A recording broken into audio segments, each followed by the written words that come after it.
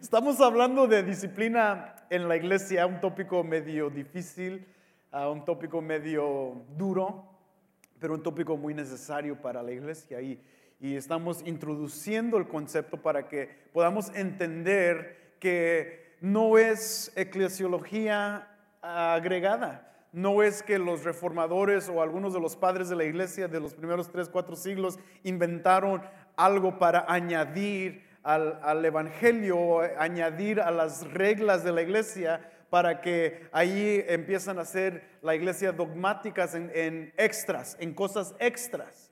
Entonces eso no es extra, y la semana pasada introducimos con una base bíblica en Mateo y en Primera de Corintios para que puedan entender que bíblicamente hay un patrón en cómo debemos de tratar con uno al otro cuando hay conflicto. Cuando hay conflicto entre personas y cuando hay conflicto entre liderazgo, autoridad, cuando hay conflicto dentro de la iglesia, la palabra es muy clara en cómo uno debe de tratar con esas ciertas cosas. Si no existiera la disciplina en la iglesia, sería muy difícil seguir manteniendo o intentando de mantener la pureza de la iglesia.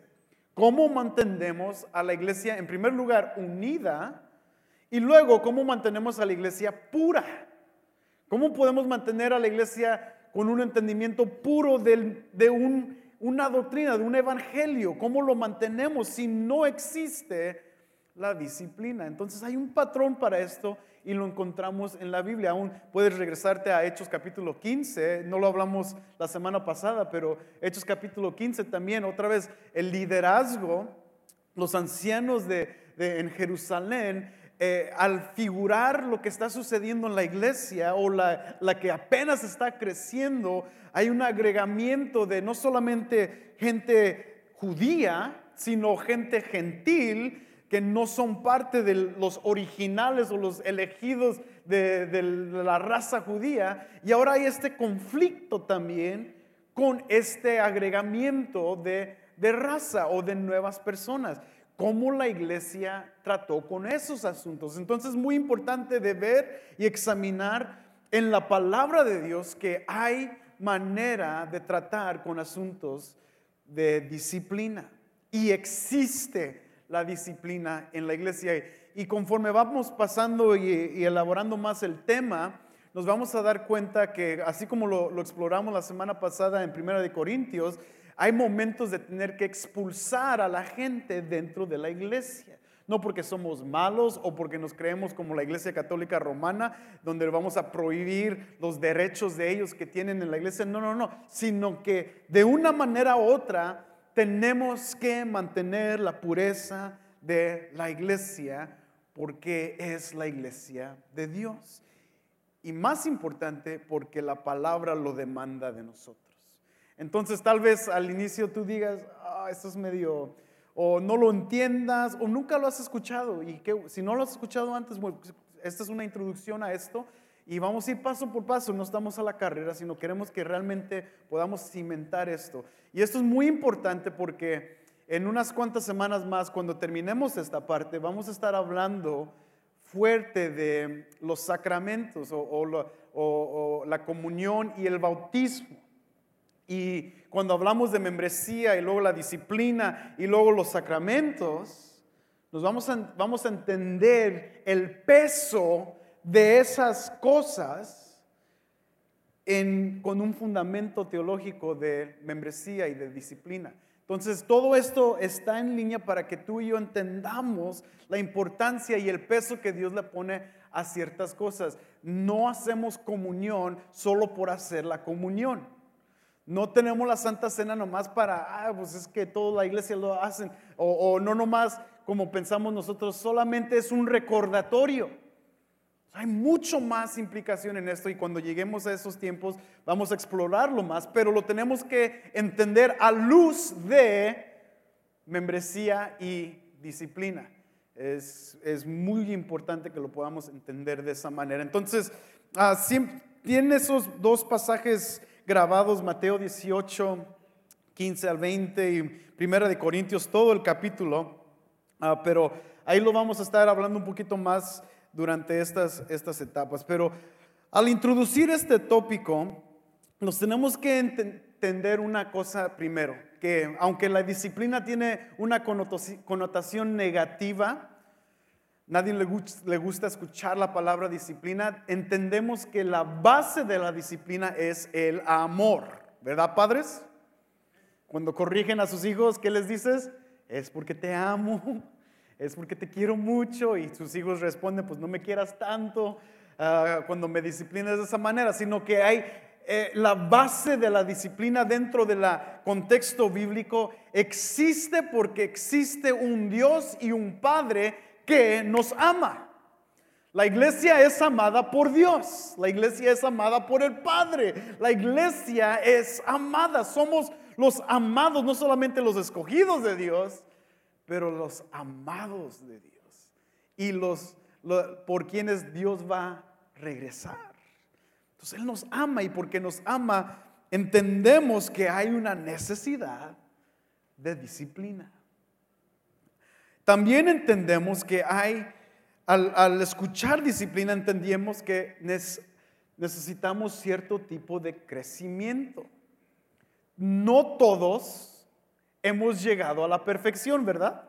No todos estamos donde deberíamos de estar. Y es por eso que disciplina, no solamente congregacional, sino dentro de la persona, es muy necesario. No todos, tal vez estás sentado al lado de alguien que es perfecto, tal vez el que está a tu lado o al enfrente de ti es una persona perfecta, pero no todos somos así. Nos falta mucho, ¿verdad? Nos falta mucho que llegar para poder aún estar en el lugar donde Dios realmente quiere que estemos. Entonces ahí reconocemos inmediatamente que hay una necesidad para disciplina en nuestras vidas. Necesitamos mejorar muchas áreas. Pero ahora voy a explorar, y recuerden, esto es solamente una introducción, un aspecto. Son dos, pero voy a elaborar el primer aspecto de la disciplina, y al introducir este tópico, esto es una buena área para tener esto en mente, el aspecto de formación, la disciplina como un agente formativo o de formación en la vida. Y lo voy a estar elaborando en la vida personal, aún en el cuerpo, y luego en el cuerpo de Cristo, para luego llegar al otro aspecto de la disciplina. Pero, por ejemplo, en la formación vemos esto aún en la naturaleza, cuando plantamos un árbol. ¿Y qué le ponemos al árbol? Yo nunca entendía, porque no sé nada de plantar, pero miraba que mi suegro le ponía una estaca al árbol, y yo le decía, ¿por qué pone y por qué lo amarra? Y nunca entendía eso. Entonces ya cuando él plantó unos árboles en mi casa, ya pude ver que el árbol pudo crecer recto porque les puso la estaca. Entonces es una disciplina donde va formando a cierta cosa. En el mundo de plantas, un árbol forma bien el árbol. En el mundo físico, en el mundo para nosotros, es para formarnos rectos. Sin disciplina formativa, vamos a crecer muy chuecos. ¿Okay? Eso lo vemos también cuando tal vez tus hijos le has notado que sus dientes están todos chuecos. ¿Y qué pasa cuando sus dientes están todos chuecos? Bueno, si eres como mi mamá, una mamá bien mexicana, te dice, vámonos a México y ahí te van a sacar todos los dientes.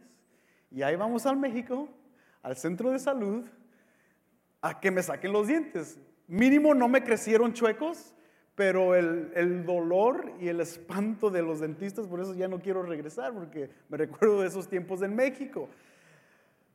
Pero cuando tu mamá no es así, y tienes dinero tal vez, o tienes medios para comprarle frenos a tus hijos, esos frenos, ¿qué son?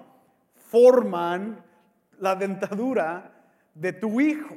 Entonces, ¿qué sucede cuando le ponen los frenos? Después de 1 año, 2 años, 3 años, ya los dientes del niño o de la niña crecen rectos, ¿verdad? Los que no tuvieron frenos, por eso no sonríen mucho. Dicen, hola hermano.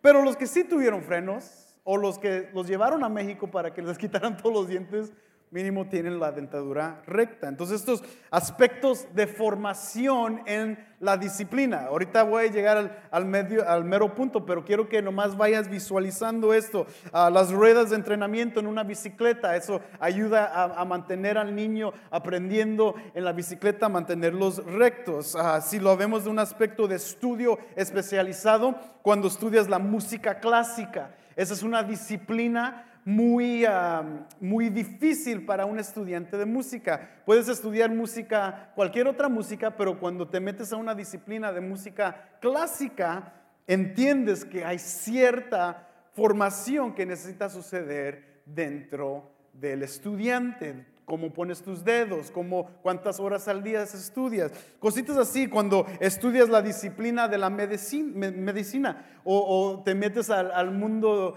de ser un doctor y te especializas en algo, te especializas como cirujano. Eso es una disciplina muy específica que tiene formación muy específica para esa área. Por eso, si te duelen los ojos, hay algo mal con los ojos, no vas con el doctor de los pies, vas con el doctor de los ojos. Y no sé los términos médicos para el doctor de ojos ni el doctor de pie, pero entiendes, hay ciertas disciplinas, ciertos enfoques para eso. Entonces, la disciplina, eso es lo que quiero que retengas. La disciplina tiene un aspecto positivo de formación. Entonces visualízalo en la iglesia ahora. En la iglesia podemos ver la formación de la vida de la iglesia a través de la predicación. Por eso el énfasis muy fuerte en Vida Abundante es predicación expositiva, porque creemos que eso es la mejor manera que la gente puede ser formada, disciplinada en recibir la palabra verso por verso. Por eso cada domingo que vienes vas a escuchar un tema de la palabra de Dios. Vas a escuchar una predicación que es verso por verso, porque esa es la mejor formación para un hijo de Dios. La palabra de Dios. Eso sucede en la iglesia. Es una disciplina. La enseñanza, el discipulado, las reuniones generales son agentes de formación para la vida de la iglesia. Es lo mismo en el cuerpo físico. Si quieres disciplinarte en tu salud, tienes que comer saludable, tienes que hacer ejercicio, tienes que disciplinarte en ciertas áreas para que tu cuerpo dure más y funcione mejor. Otra vez, formación. La disciplina forma a la persona y forma a la iglesia.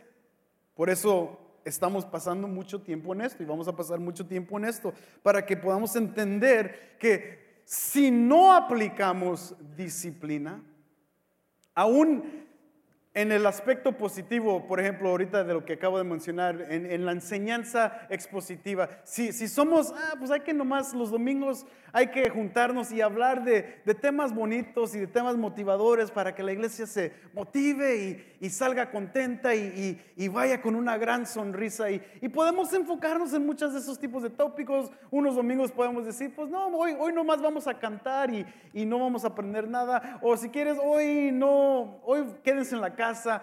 Si no hay disciplina, especialmente en la palabra de Dios, la iglesia va a empezar a crecer deforme. Mi papá siempre decía, cuando enseñamos, estamos formando, no solamente dando enseñanza, pero estamos formando en la gente lo que está hablando la palabra. Y a veces en vez de formar a la gente, podemos deformarla. Y eso sucede cuando no hay disciplina. Por eso nos disciplinamos para hacer esto, para la congregación, para crecer y estar formados en la palabra. Eso es muy importante que lo tomes en cuenta. Pero ahora, fíjate muy bien, ese es el aspecto positivo. Ahora, el aspecto negativo es la disciplina correctiva o la corrección. Formación positivo, porque aunque duele, aunque a veces nos toma ajuste para llegar, pero nos forma y después de disciplinarnos en comer bien, vemos que perdemos peso y nos podemos poner la ropa que queremos y comemos bien, somos más saludables y vivimos más largos los días. Cosas así, aunque nos duela al inicio, pero nos forman y nos dan un resultado adecuado. Las consecuencias positivas de la disciplina formativa son muy positivas, son muy buenas. Y lo podemos ver, es tangible cuando te disciplinas en estudiar la medicina por 12 años como la carrera, al fin que recibes tu documento que eres doctor. Y ahora empiezas a trabajar y empiezas a ganar los miles de dólares a la semana. Esos son aspectos de la formación positiva. Duele al inicio, pero tiene buena recompensa al final. Ahora la corrección. Y es aquí donde la iglesia fluye más o debe de fluir más por causa de la pureza de la iglesia. Por eso estamos yendo en orden de definir lo que es un miembro de la congregación. Definir lo que es en sí un cristiano. ¿Cómo vamos a disciplinar a gente que no es cristiana? No hay sentido en eso.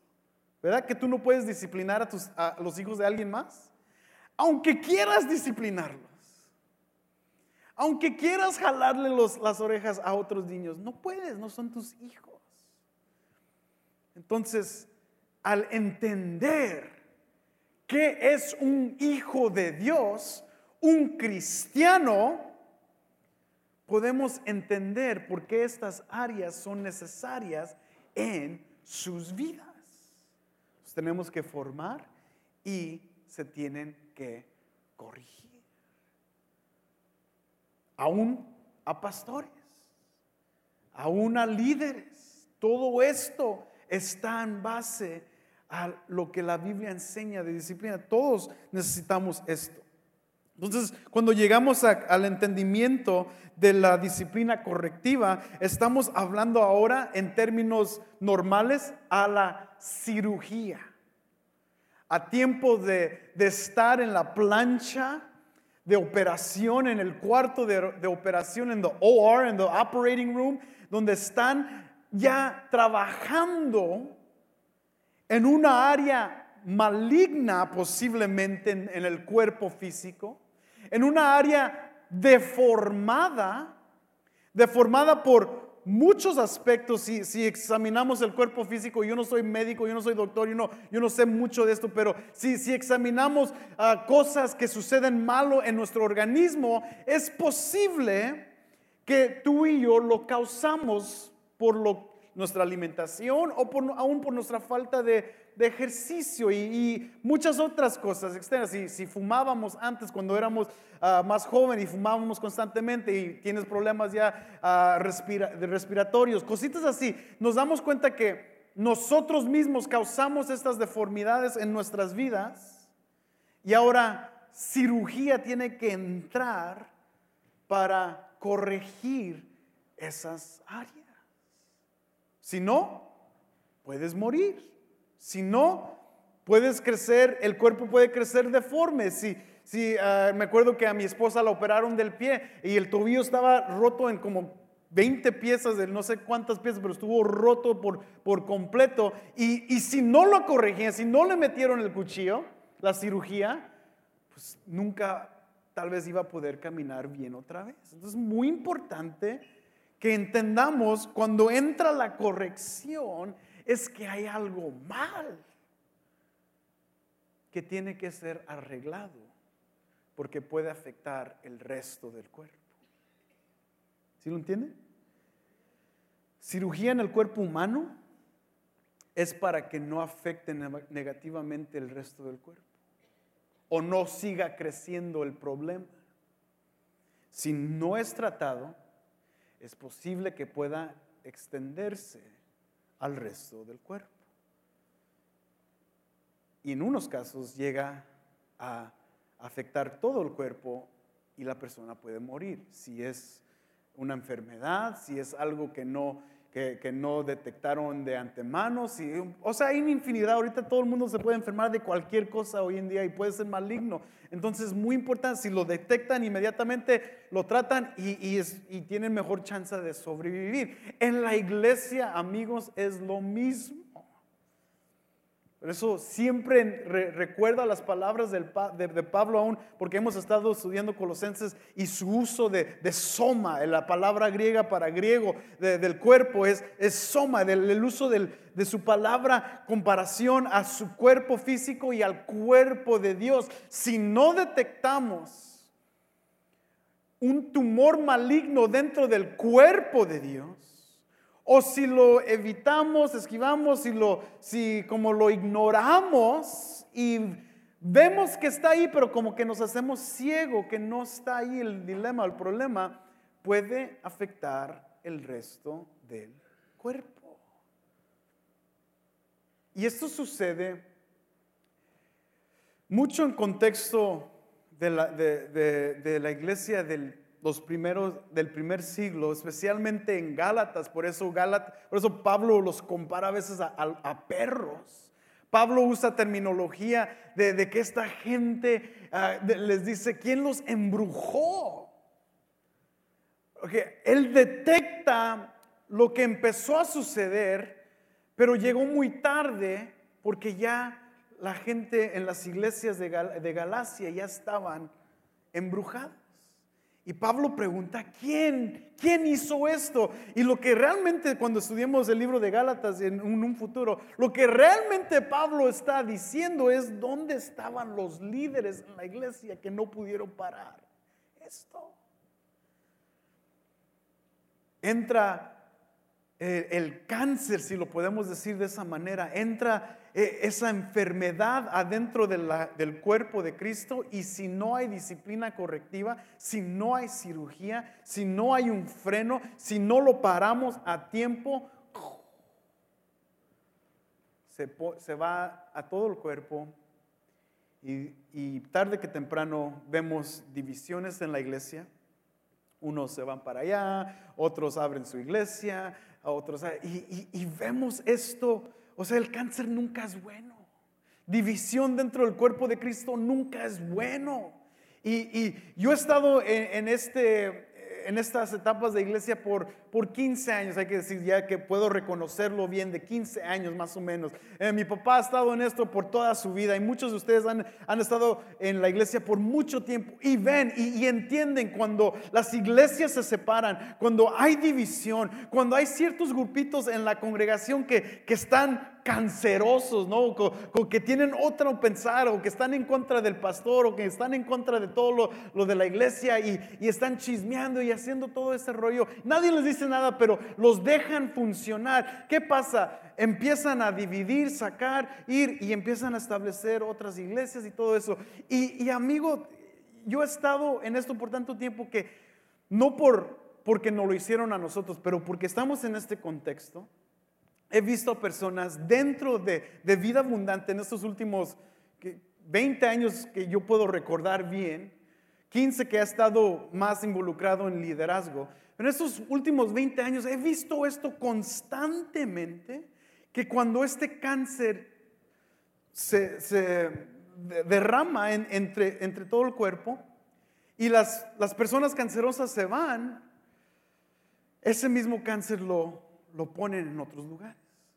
Y he visto iglesias levantarse y esas mismas iglesias caer, dividirse.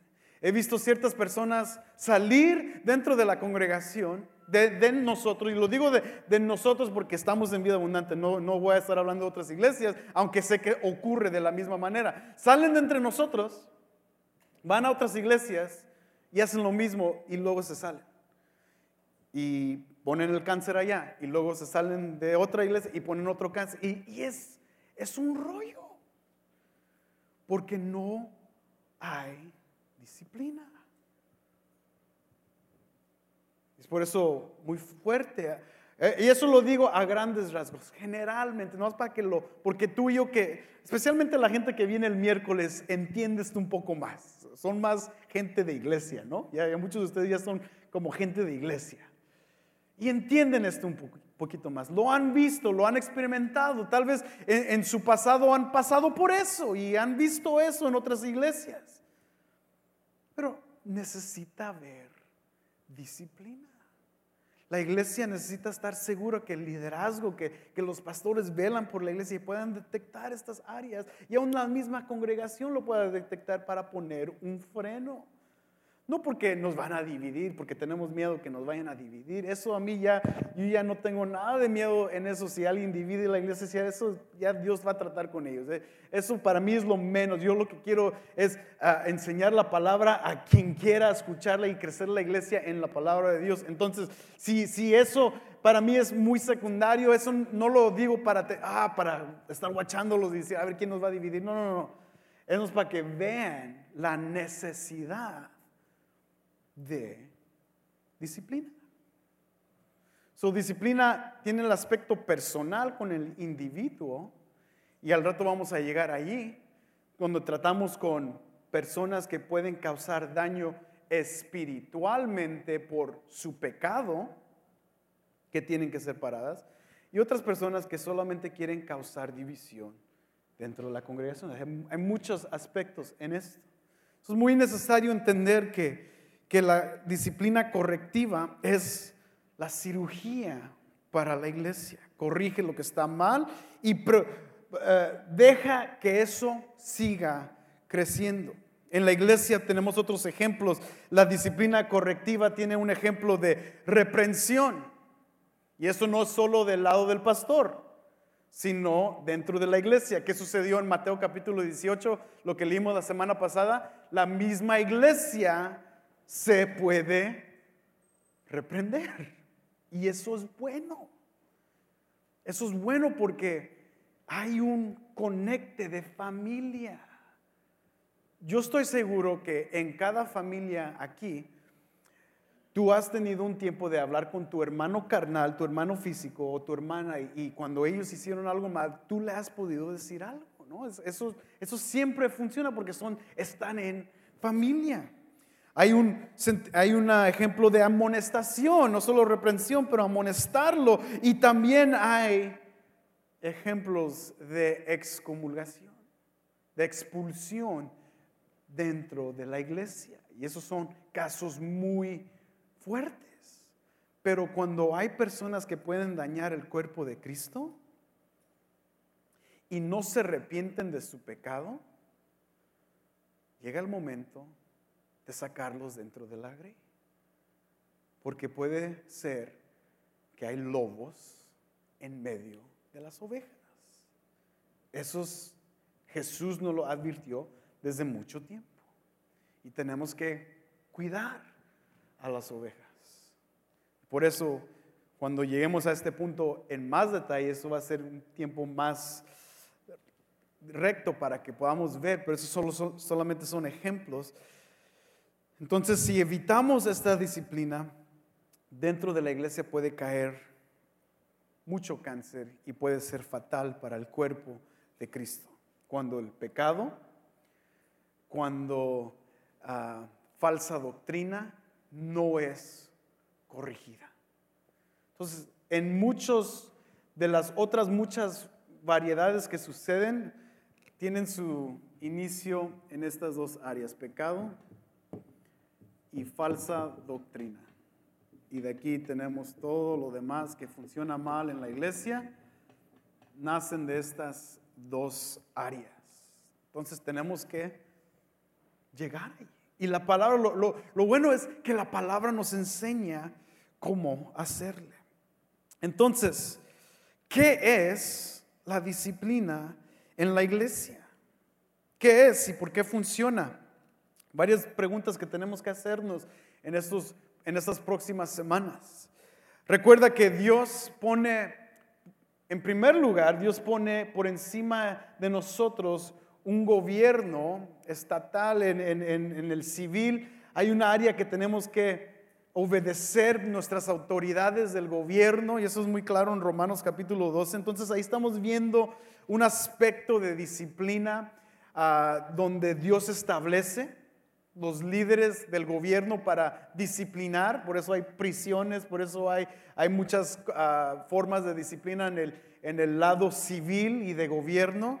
Pero también nos llama a cada uno a autoevaluación, a disciplina personal. Si lo leemos en 1 Corintios capítulo 11, 28, dice: por tanto, examínense cada uno a sí mismo y entonces coma el pan y beba de la copa.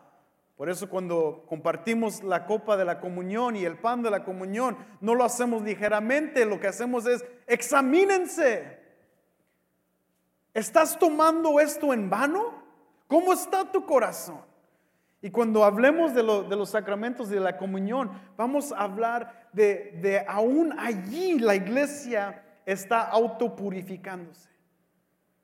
Cuando yo llego a la comunión, ¿cómo llego? ¿Cómo está mi corazón?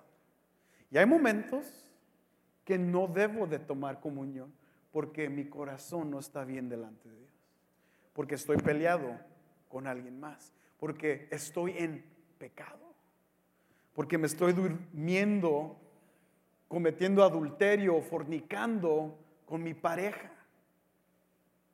Y la comunión no me va a lavar de eso. Por eso Pablo dice: examínense. Esa es una autodisciplina que Dios demanda de nosotros. Segunda de Corintios 13:5 lo pone así: poneos a prueba para ver si estamos en la fe. Examinándonos vosotros mismos, ¿o no os reconocéis a vosotros mismos de que Jesucristo está en vosotros, a menos de que en verdad no paséis la prueba? Ponernos a la prueba.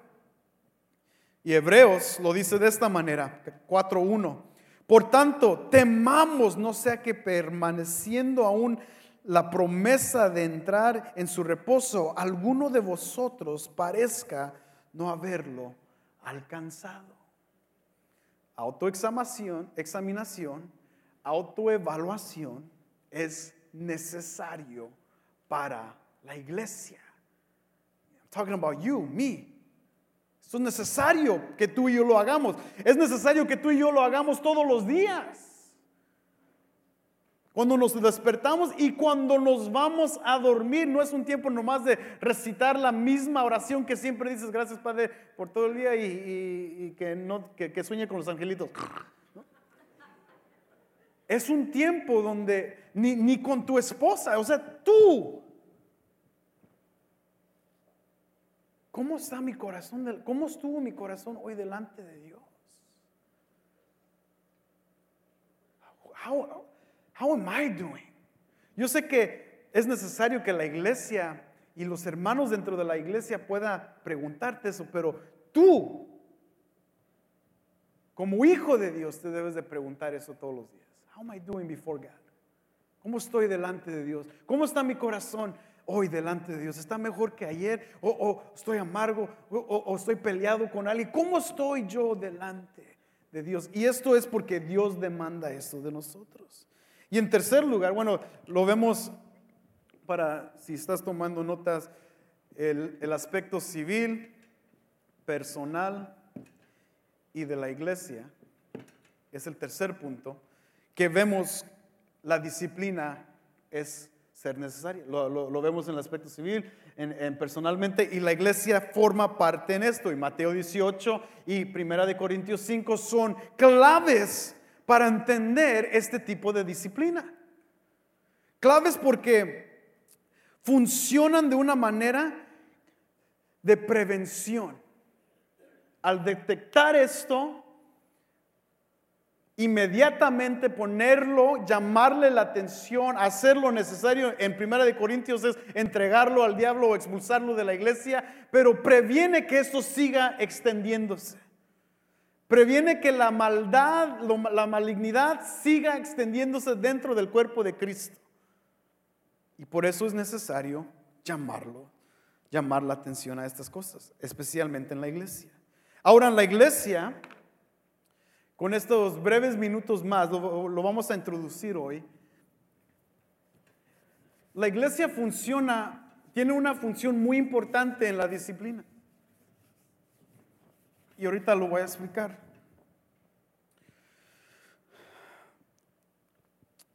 Todo cristiano peca. ¿Verdad que sí? Todos nosotros caemos en pecado. Pero cristianos que están madurando invitan a otros a ser parte de su vida por un motivo. Confesión. Ay, perdón que lo escribí mal. Confesión. El cristiano que está creciendo, que está siendo formado por Dios, primero quiere ser formado por Dios y entiende que tiene el aspecto civil, el aspecto personal, pero también entiende que Dios le ha dado agentes, que es la iglesia, para crecer. ¿Y qué hace este cristiano? ¿Qué hace este hijo de Dios? Practica la confesión. No confesión católica romana, en que yo me confieso con otro hombre para que me limpie mis pecados, sino que practica la confesión en el aspecto de lo que habla Santiago, de confesar nuestros pecados con uno al otro. Primera de Juan, capítulo 1, versículos 5 al 10, habla de lo mismo. ¿Por qué? Porque al confesarnos podemos aceptar la corrección. Ahora, hoy tenemos solamente tiempo para hablar un poquito de estos dos aspectos. Pero cuando tú confiesas tus pecados, ¿qué está sucediendo? Al confesar, lo estás exponiendo a la luz.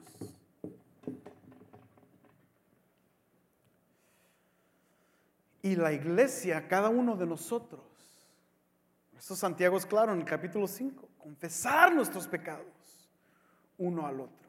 No es falsa transparencia, no es, ora por mí, brother, porque estoy batallando. Va más allá. Donde la iglesia, y fíjate, si tú conoces a gente de súper confianza, de que tú digas, que tú puedas decir, esta persona tiene una integridad, esta persona verdaderamente es un hijo de Dios. Y tú te das cuenta que a veces en la iglesia no encuentras tantas personas así. Y por eso es difícil ir con uno y hablar de estas batallas. ¿Por qué? Temor. ¿Qué va a pensar de mí? ¿Qué le va a decir a otros de mí? ¿Y qué hacemos? Mejor no digo nada. Mejor yo y Dios. Acabo Dios es el que me salva. Dios, pero lo que nos tenemos que examinar en esto, y créeme, yo he batallado con eso mucho tiempo también. Yo el hijo del pastor antes era el hijo del pastor. Si yo digo, no, mira, van a decir del hijo del pastor, híjole, qué terrible, qué monstruo. Y entonces yo dije, mejor me callo la boca. Y créeme, son las posiciones más terribles que uno puede estar ahí, donde no puede decir nada por el temor. Y es por eso que la iglesia batallamos mucho con esto, porque tenemos tanto temor de lo que van a decir de nosotros, pero también orgullo tiene un poco de ver en esto. Recuerda, somos pecadores por naturaleza, y el orgullo nos limita nuestra conversión. Precisamente, ¿por qué? Porque ¿qué van a decir de mí? No quiero manchar mi identidad delante de los hombres, pero ya está manchada delante de Dios. ¿Qué importa lo que digan los hombres?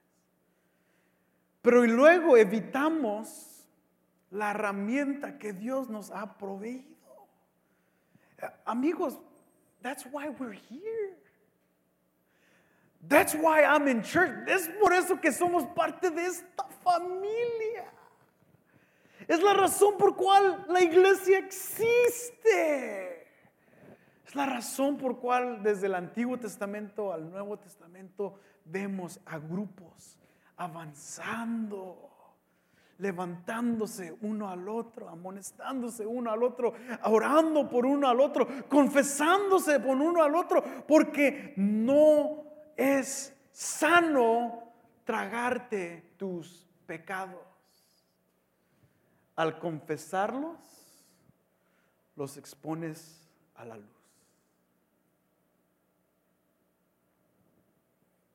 Y hay personas dentro de la iglesia. Ahora imagínate que 90% de la congregación verdaderamente fueran cristianos. Personas de integridad. Personas de temor de Dios. No perfectos, pero que aman a Dios, temen a Dios y aman a la gente de Dios. Donde ellos pueden abrir sus brazos y estar listos para recibir. Por eso yo veo que muchos pastores cargan esto y vienen muchas personas a consejería pastoral porque no saben qué hacer. Pero si la iglesia solamente funcionaría como debe de funcionar, los pastores no tendrían que estar aconsejando a medio mundo. El cuerpo existe para dar espacio a la confesión. Lee esos breves capítulos en Santiago, súper simples, pero para prepararte para la próxima semana, porque vamos a explorar esto un poquito en más detalle, pero prepara tu corazón para la próxima semana para ver la necesidad de confesión. Y no te preocupes, no vamos a hacer lo típico donde ahora vamos a ponernos de pie, ahora ve, confiésate con alguien. Y yo sé que eso es raro, no es lo que queremos. Queremos levantar un cuerpo de creyentes donde eso es fomentado naturalmente. Es lo que la Biblia enseña y es una de las maneras de disciplina que Dios provee para su iglesia. La misma iglesia. Vamos a ponernos de pie.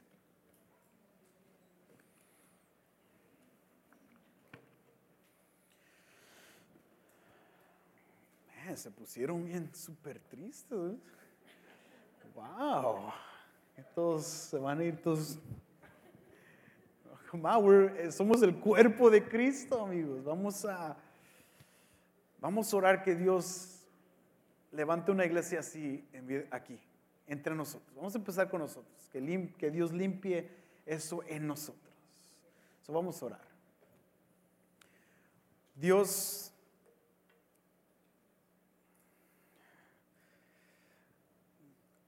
la disciplina siempre inicia dentro de la casa. Y queremos ser honestos delante de ti. Tal vez no hemos sido la gente, el hijo o la hija de Dios que representa lo que es ser un cristiano correctamente. Hemos fracasado en muchas áreas y es posible que por eso no hemos podido avanzar o crecer. Pero Dios, al aprender lo que enseña tu palabra, que esta congregación se levante con verdaderas personas que temen y amen a Dios y que amen a la gente de Dios. Que puedan ser personas de integridad donde mutuamente, donde hermanos y hermanas puedan juntarse para orar uno por el otro. Donde pueda existir eso de confesión entre uno al otro sin temor de lo que el enemigo pueda hacer en esa confesión. Padre, haznos hombres y mujeres que representan tus hijos verdaderamente. Y Dios, mientras que crecemos en este entendimiento de disciplina, Padre, que eso vaya creciendo en nuestro corazón, autoevaluación, pero también que podamos practicarlo, Dios. Por una razón u otra, tú lo pusiste en tu palabra y queremos ser obedientes. Perdónanos, lávanos, límpianos, renuévanos. Sabemos que solo tú puedes borrar nuestros pecados.